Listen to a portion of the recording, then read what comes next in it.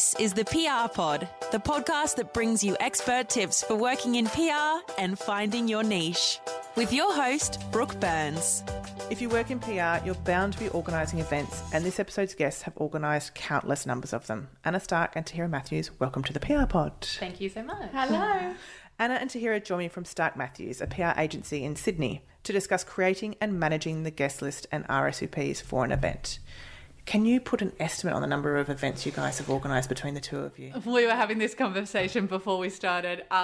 We couldn't get to a number, but we know there's definitely hundreds and hundreds. Because they're big, they're small. Yeah. Varying sizes. It could be sit down, so many different forms, but a lot. Yeah. So we've done one-on-ones to large scale, big budget events as well. So it's all fun though. And do one of you enjoy events more than another, or are there elements of events that appeal to you? We both always really enjoyed events. During the start of our careers, events were a big deal.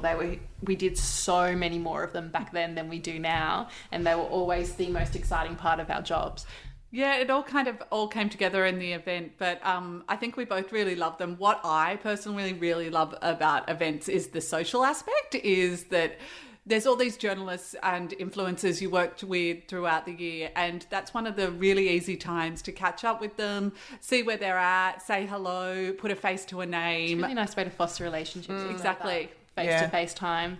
Also bringing to life your clients, whether it's a product launch or service, whatever it is, really bringing that to life and having a brand immersion experience. That's really nice. The beautiful styling, the flowers, and all those elements. Yeah. I love the physical invitation part of it, and a little less so now because I think we've moved towards doing more e-invites, or certainly way more invites than we used to. But there is something about the whole invitation process and finding the right invitation, especially if it is printed, what kind of stock it is, and what kind of elements you're going to have on there, and what's the envelope going to be like, and it's going to be calligraphy on there. So all those kind of elements of a print invitation I really love. That's a really beautiful start to immersing your audience and your guests into what the event is actually going to be about. It sets expectations, doesn't it? Exactly. So if you do have that beautiful calligraphy, they think, oh, it's something special that I'll be attending. Yeah.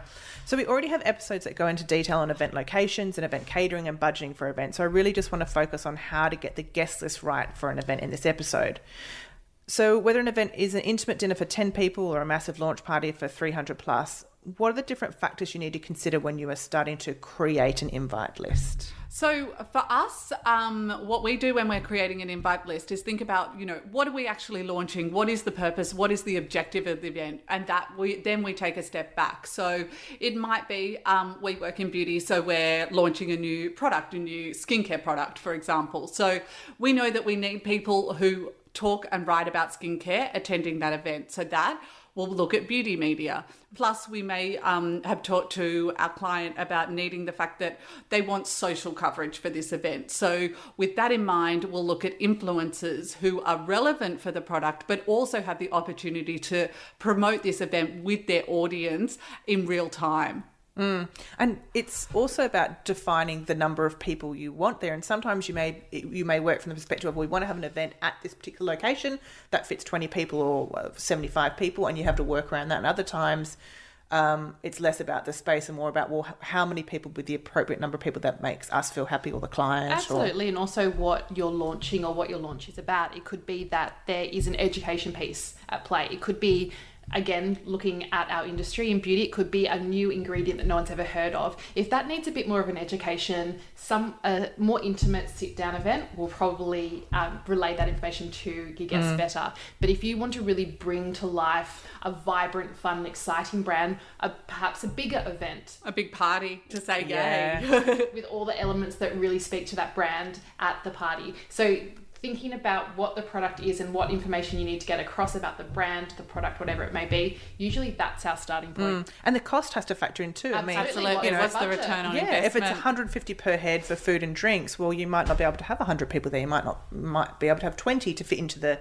total budget for the event. So that's another factor. I think also thinking about the number of people you need at the event for it to be considered successful. So the capacity might be 100, but your client or you may be really happy if there's 50 people attending. So I think ascertaining that with your manager or client is really important in advance. And setting expectations early. So saying we would expect to have, let's say, 50 attendees based on what the event is, what the space is, what we're doing at the event. Is it something that people will want to attend? Yeah. Absolutely.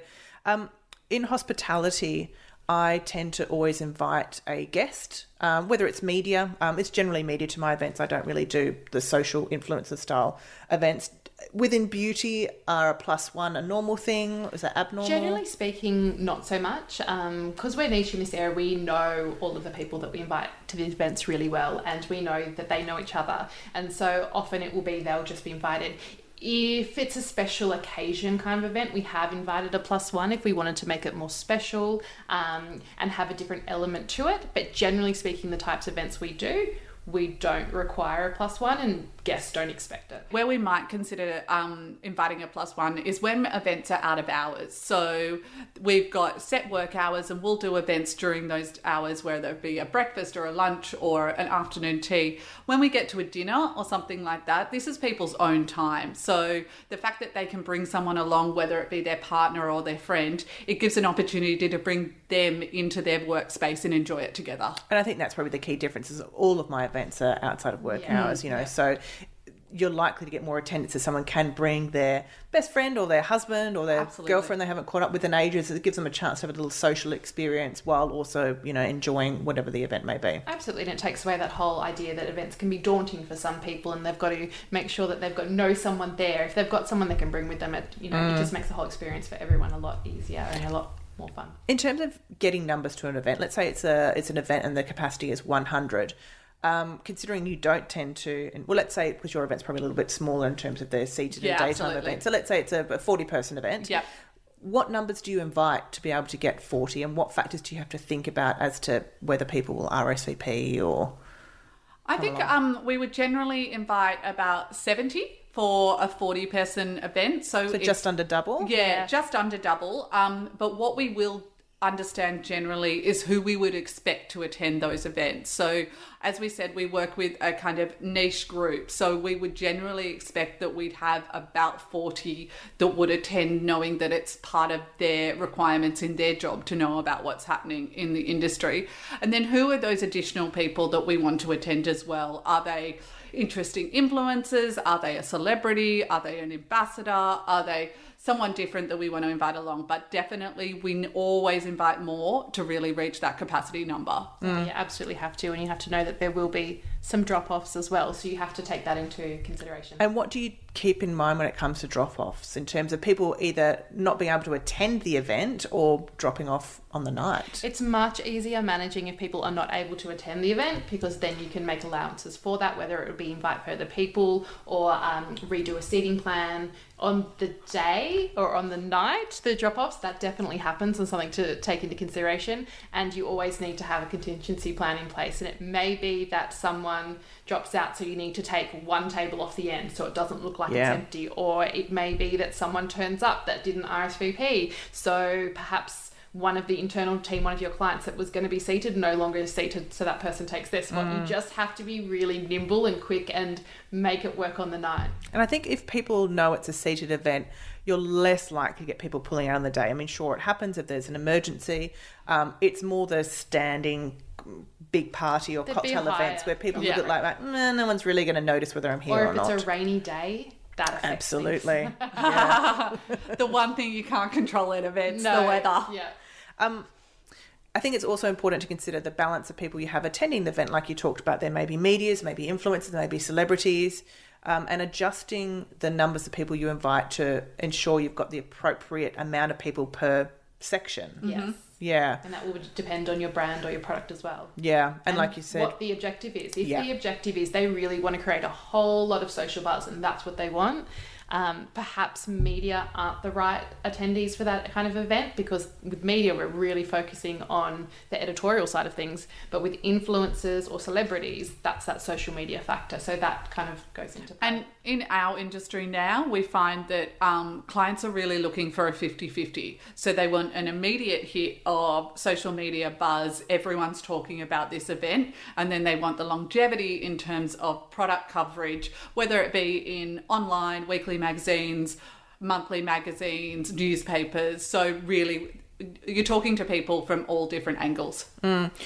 So when you're actually putting together the invite list, and let's say, it's a 40-person event, so you're going to invite 70 people, do you have 70 A-listers? And by A-listers, I don't mean, Hollywood celebrities. I mean people that are the most relevant to your event. So do you have 70 of those, and then you have another 10 or 20 of B and C? Or definitely. Yeah, absolutely. So we'll always have our first, going with the numbers we're speaking about, we'll have our first lot of people that will receive the invite. If people decline and we look like that we're going to hit below 40, we will then have another list of attendees that our client are happy with, and we will go out to them obviously with enough time to allow them to RSVP, and so it doesn't feel like they are a last minute invite. Exactly. That's really important, isn't it? I mean, the last thing you want to do is go out with the initial invite 2 weeks out from an event, and then it gets to 3 days before an event. You don't have enough people, and then people know what's going on. They know if they've been invited 2 or 3 days prior, then they obviously are quite far down the list. So what time period do you like to go out with event invitations? How far in advance of the event? Definitely a month prior in the industry that we work in, because diaries get filled up and there are a lot of events in our industry. So we'd like to, if we can't get an invitation out at 1 month, we'll go out with a save the date. But definitely like to try and give 4 weeks notice. We have done them with three weeks ahead. What's the shortest we've done? Have we done a 2 week ahead? We've probably done 2. Yeah. That's interesting, putting together an event in 2 weeks. But diaries and changes and launch timings and product availability made it so that we only had that kind of window. What we'll then say in that situation is we'll go out to media and influencers and talk about the fact that tight timings, and actually make it clear that you are A-list. This is a tight timing. Yeah. We're not putting you on a B-list. It just happened that things changed. Absolutely. I think that's important to do, isn't it? Mm-hmm. In terms of the process of acknowledging RSVPs as they come through, do you have an automated email that comes out? Do you personally respond to everyone that RSVPs? What's your process? I think a lot of people like the automated system or a system altogether to do with RSVPs. It's not what we prefer. We like that personal touch. We like knowing that people RSVP to hear at starkmatthews.com.au. They know they're speaking with me, if it was me on the invite, if it was Anna, vice versa. But it feels like that personal touch makes people want to attend more. It doesn't feel like a bit of a faceless event, and we find that attendance is better in that way. And when they RSVP, we will reply to acknowledge that they've RSVP'd rather than an automated thing. I feel like if I was invited to an event and I had an automated thing, and I felt on the morning of the event, I'm not sure if I really feel up to it. If I knew it was just an automated thing, I'd be like, yeah, I might miss it. But if I knew that I had to email a person and be like, I'm not coming to your event anymore, Anna, I would feel guilty about that. And it works for us. Yeah. And we're very much about those personal little touches, and that's the way that we go. Yeah, I agree. I do exactly the same thing. I mean, even if it's a super huge event, I just make sure I allocate more time of my day to do it. And I guess that takes me on to the next question. Do you have one person responsible for RSVPs, yes, and then they monitor it, I guess probably hourly or so within that first couple of days? Yeah, as soon as RSVPs come in, we have a list that we're monitoring, and if you can come, you're a green. If you can't come, you're a red. So we're monitoring that daily so that we can see exactly that thing we were talking about.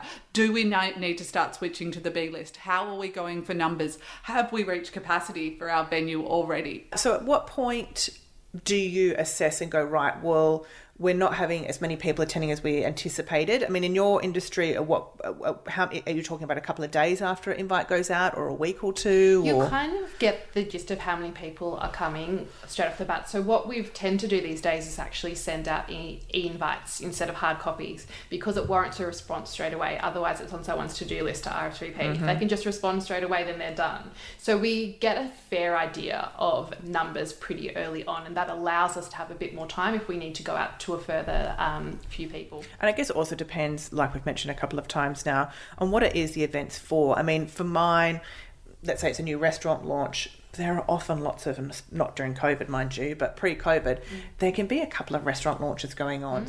It can be hard to get attendance if there's only one or two key journalists that write for a particular publication. So for me, if I'm sending out an invite about a month in advance, I would probably have a good idea after that first week or so. Before I start going out to be honest, which list. is great. generally people are pretty good at RSVPing. They go to a lot of events and I guess respect our process that we need to know if they're coming, which is really nice. So one thing that I do is, let's say I send out an invitation 4 weeks out, and if it's a printed invitation, I generally will follow that up a week later with an e-invite, just in case it has gone missing in the post. If it has been sitting on the desk, like you said, for a week, then at least it encourages people to do that. Do you do something similar, or what kind of point do you start to follow up with people if you've not heard from them? So we'll set an RSVP date on our invite, and usually on that date is when we'll do follow-ups. In saying that, we're having conversations with these people all the time. So if we're talking about something else, we'll be like, oh, by the way, we've got that event on. Did you receive the invite? Are you going to come? So we do have those conversations as well, but the actual follow-up style, we have that on that date we have on the invite. That date on the invite allows us enough time that if we're doing follow-up and for some reason all of those follow-ups people aren't able to make it, we have plenty of time to go out to new people. So it might be, say, 2 weeks before the event. So we do have a decent amount of time, and it's not going to someone the day before and saying, hey, here's an event you've never heard of. Would you like to come? Yeah. That's a surefire way to show someone that they're not top priority. Absolutely. So I do it a little bit differently. Exactly the same endpoint is if I've got an RSVP date, I usually put that maybe 5 working days before the event, but then I start to follow up with them 3 days out from that RSVP date to say, RSVP is shut on Friday, it's Tuesday now, I just wanted to follow up to make sure. So same end result, just a slightly different way of going about it. So that's an option as well. One thing you should absolutely remember to do is just to save all the RSVPs that are coming through in your email inbox. Don't delete the ones that are no's. Don't delete the ones that are yeses just because you've put them into the list. Keep everything, because it may be that a manager says to you or a client says to you, oh, why can that person not attend? And they may have given you a reason in the email, or there may be a dispute where someone says, I have RSVP'd, and, so, I think you've got to be accountable, don't you? Absolutely. And look, we would always, we would absolutely agree with that. We also, in our working document, we have an RSVP document, like Anna said previously, where if they're attending, it's a green. If they're not, it's a red. At any time, any of us can go into that document, even if one person is managing it, which is what we have, to see where we're at. But we also have the reason why, because often you'll have a client who particularly loves a certain title or a certain influencer, and if that influencer comes back with a no, they're going to really want to know why, because they are really keen to have that person there. So if we can say it's actually because they're overseas at the time, yes, maybe not this year, but it is because they've got an operation. We've got that ready to go. Otherwise, you've got to sift through your emails. Have your emails there as a backup in case anything happens to that list, by all means, but having that information at your hands in case you're asked any questions is really handy as well.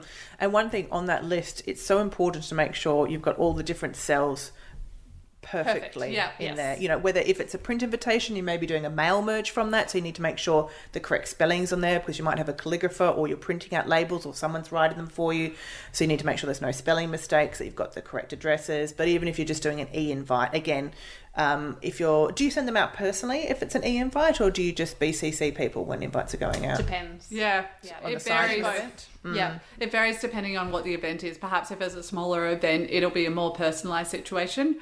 If it's a one-on-one, something like that. If it's a big event, big kind of launch party, it might be that we do it all at once and then do that follow-up conversation as well. So we've still got that personal touch. It may have just gone out altogether. And I think because doing events well can often come back down to experience, and you may have someone that's on your guest list as Vanessa, but they love being called Ness or Nessie or whatever, so a junior may not know that, and they're the ones sending it out. So it's very important, I guess, to tailor that list to make sure when those invites do go out, the person is comfortable with how they're being addressed. Absolutely. And definitely that person that is managing that list needs to have excellent attention to detail. Yes.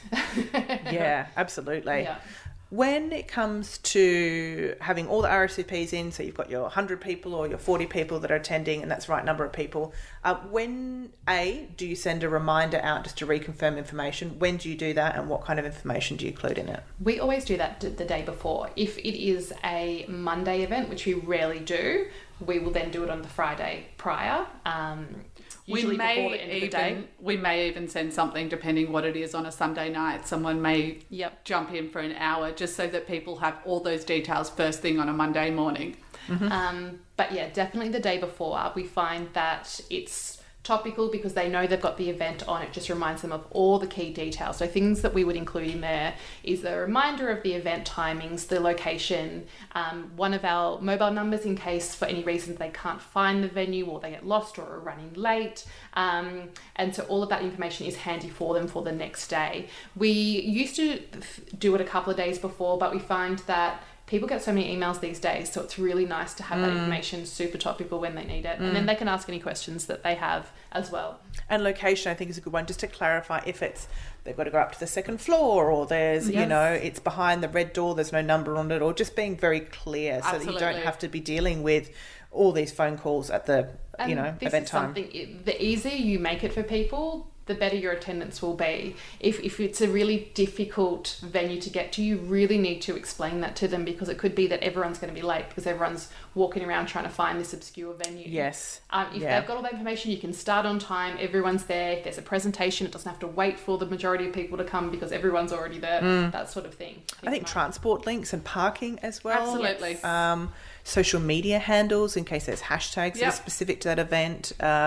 Especially for mine, which are mostly seated events, I think clarifying that it's a 6:30 for 7 o'clock seating, because we all get caught up at work, and if it's a cocktail function, it maybe doesn't matter if you're 45 minutes late. But if there's a seated component or there's a particular presentation or a performance or something, then I would make note of it starts at X time and there'll be this at this time, just to make sure that people aren't missing out on that. Particularly for an after work event where people are absolutely. coming at night.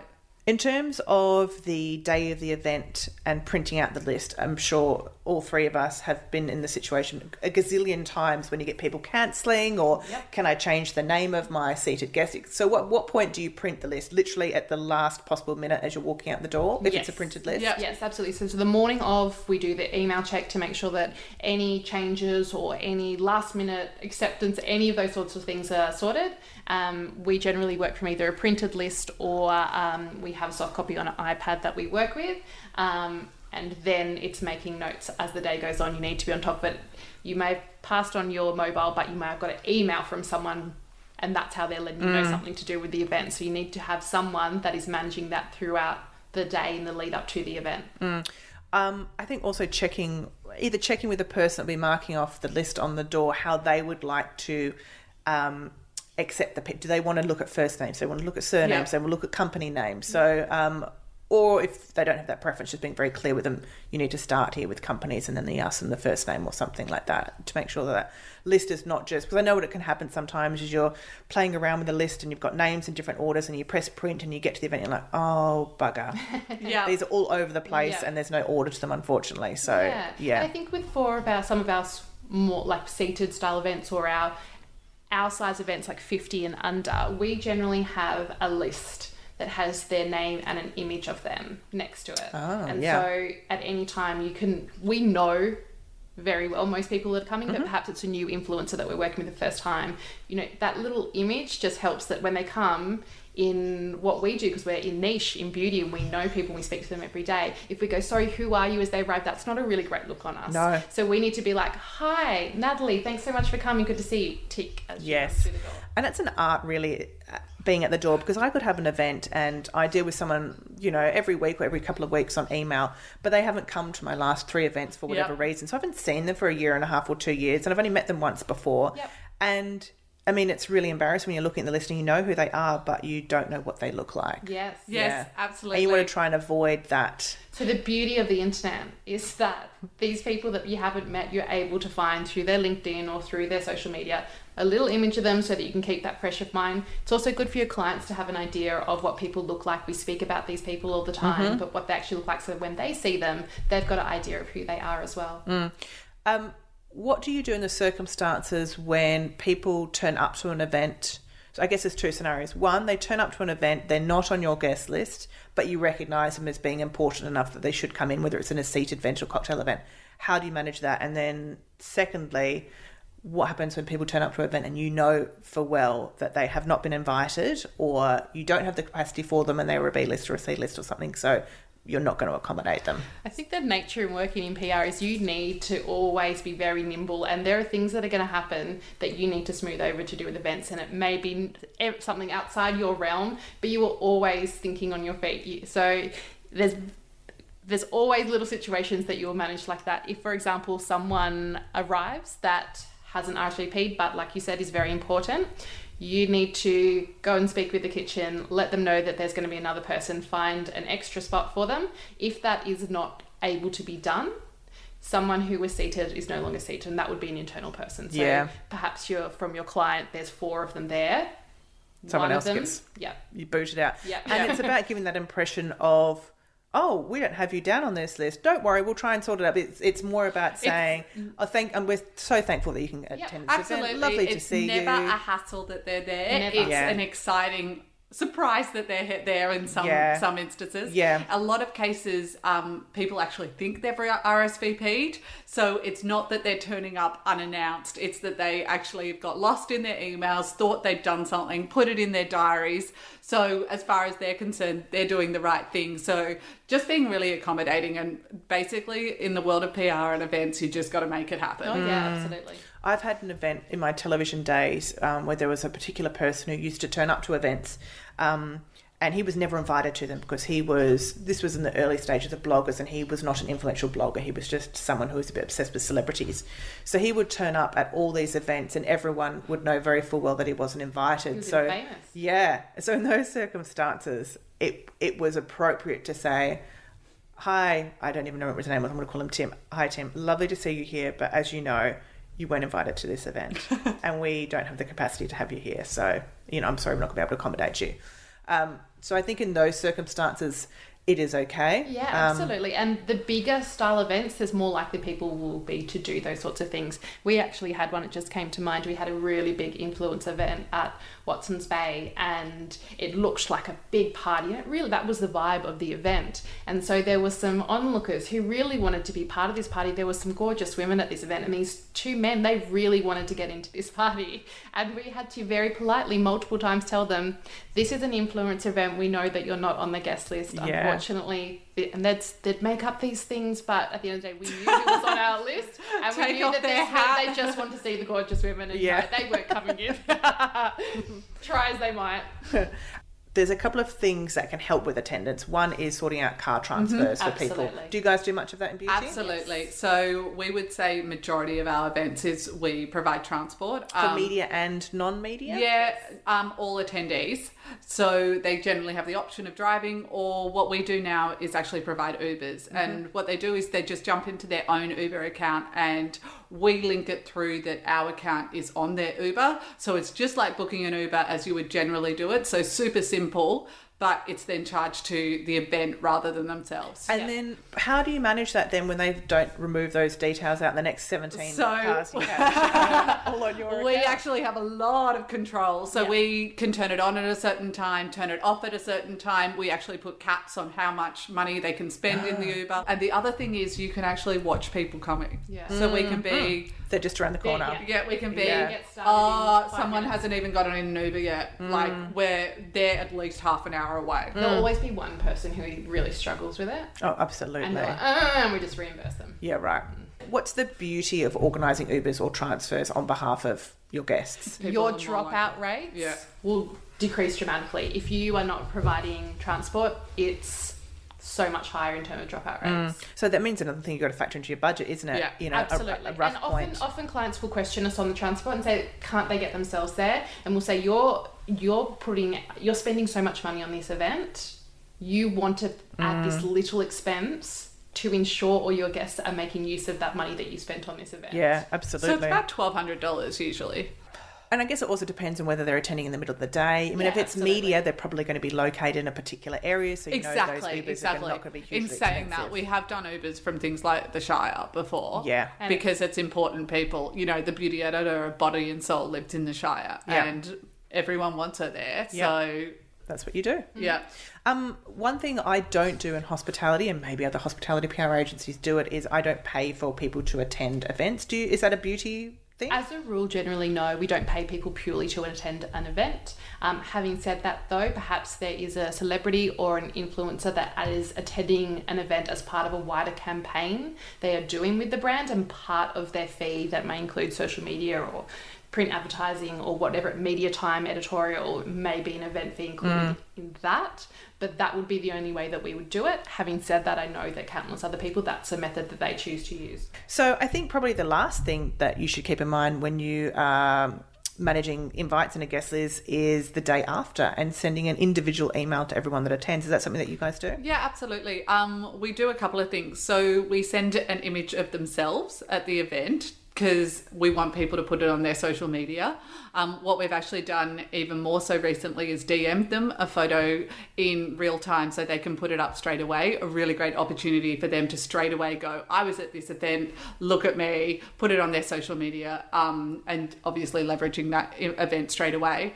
We then, in the follow-up email the next day, say, hi, thanks so much for attending. Here's some information on the product. Here's some images of the product. Here's a press release. And here's some images again, just of them at the event. So we've covered them off in all different touch points. Or it may be, we were having a conversation about this at the event. Here's some further information on that, like I mentioned. And I completely agree with that point. I think it makes them feel like they are really valued attendee. So I think ask the team, if you think, well, actually I didn't chat much with journalist X, say, hey, did anyone have a chat with them? Is there anything that I should mention in the follow-up email, just to add that kind of personal touch to it? Absolutely. At the end of the day, it is all about relationships. It is. Thank you so much for joining me today, ladies. Thanks for having us. Thank you. I hope this has given you some good tips for putting together and managing a guest list for an event. There's more episodes dedicated to events on the podcast. Just head to the episode section on the website and you'll find them all in the events category. Thanks for listening to the PR Pod. For more expert tips on working in PR, head to www.theprpod.com.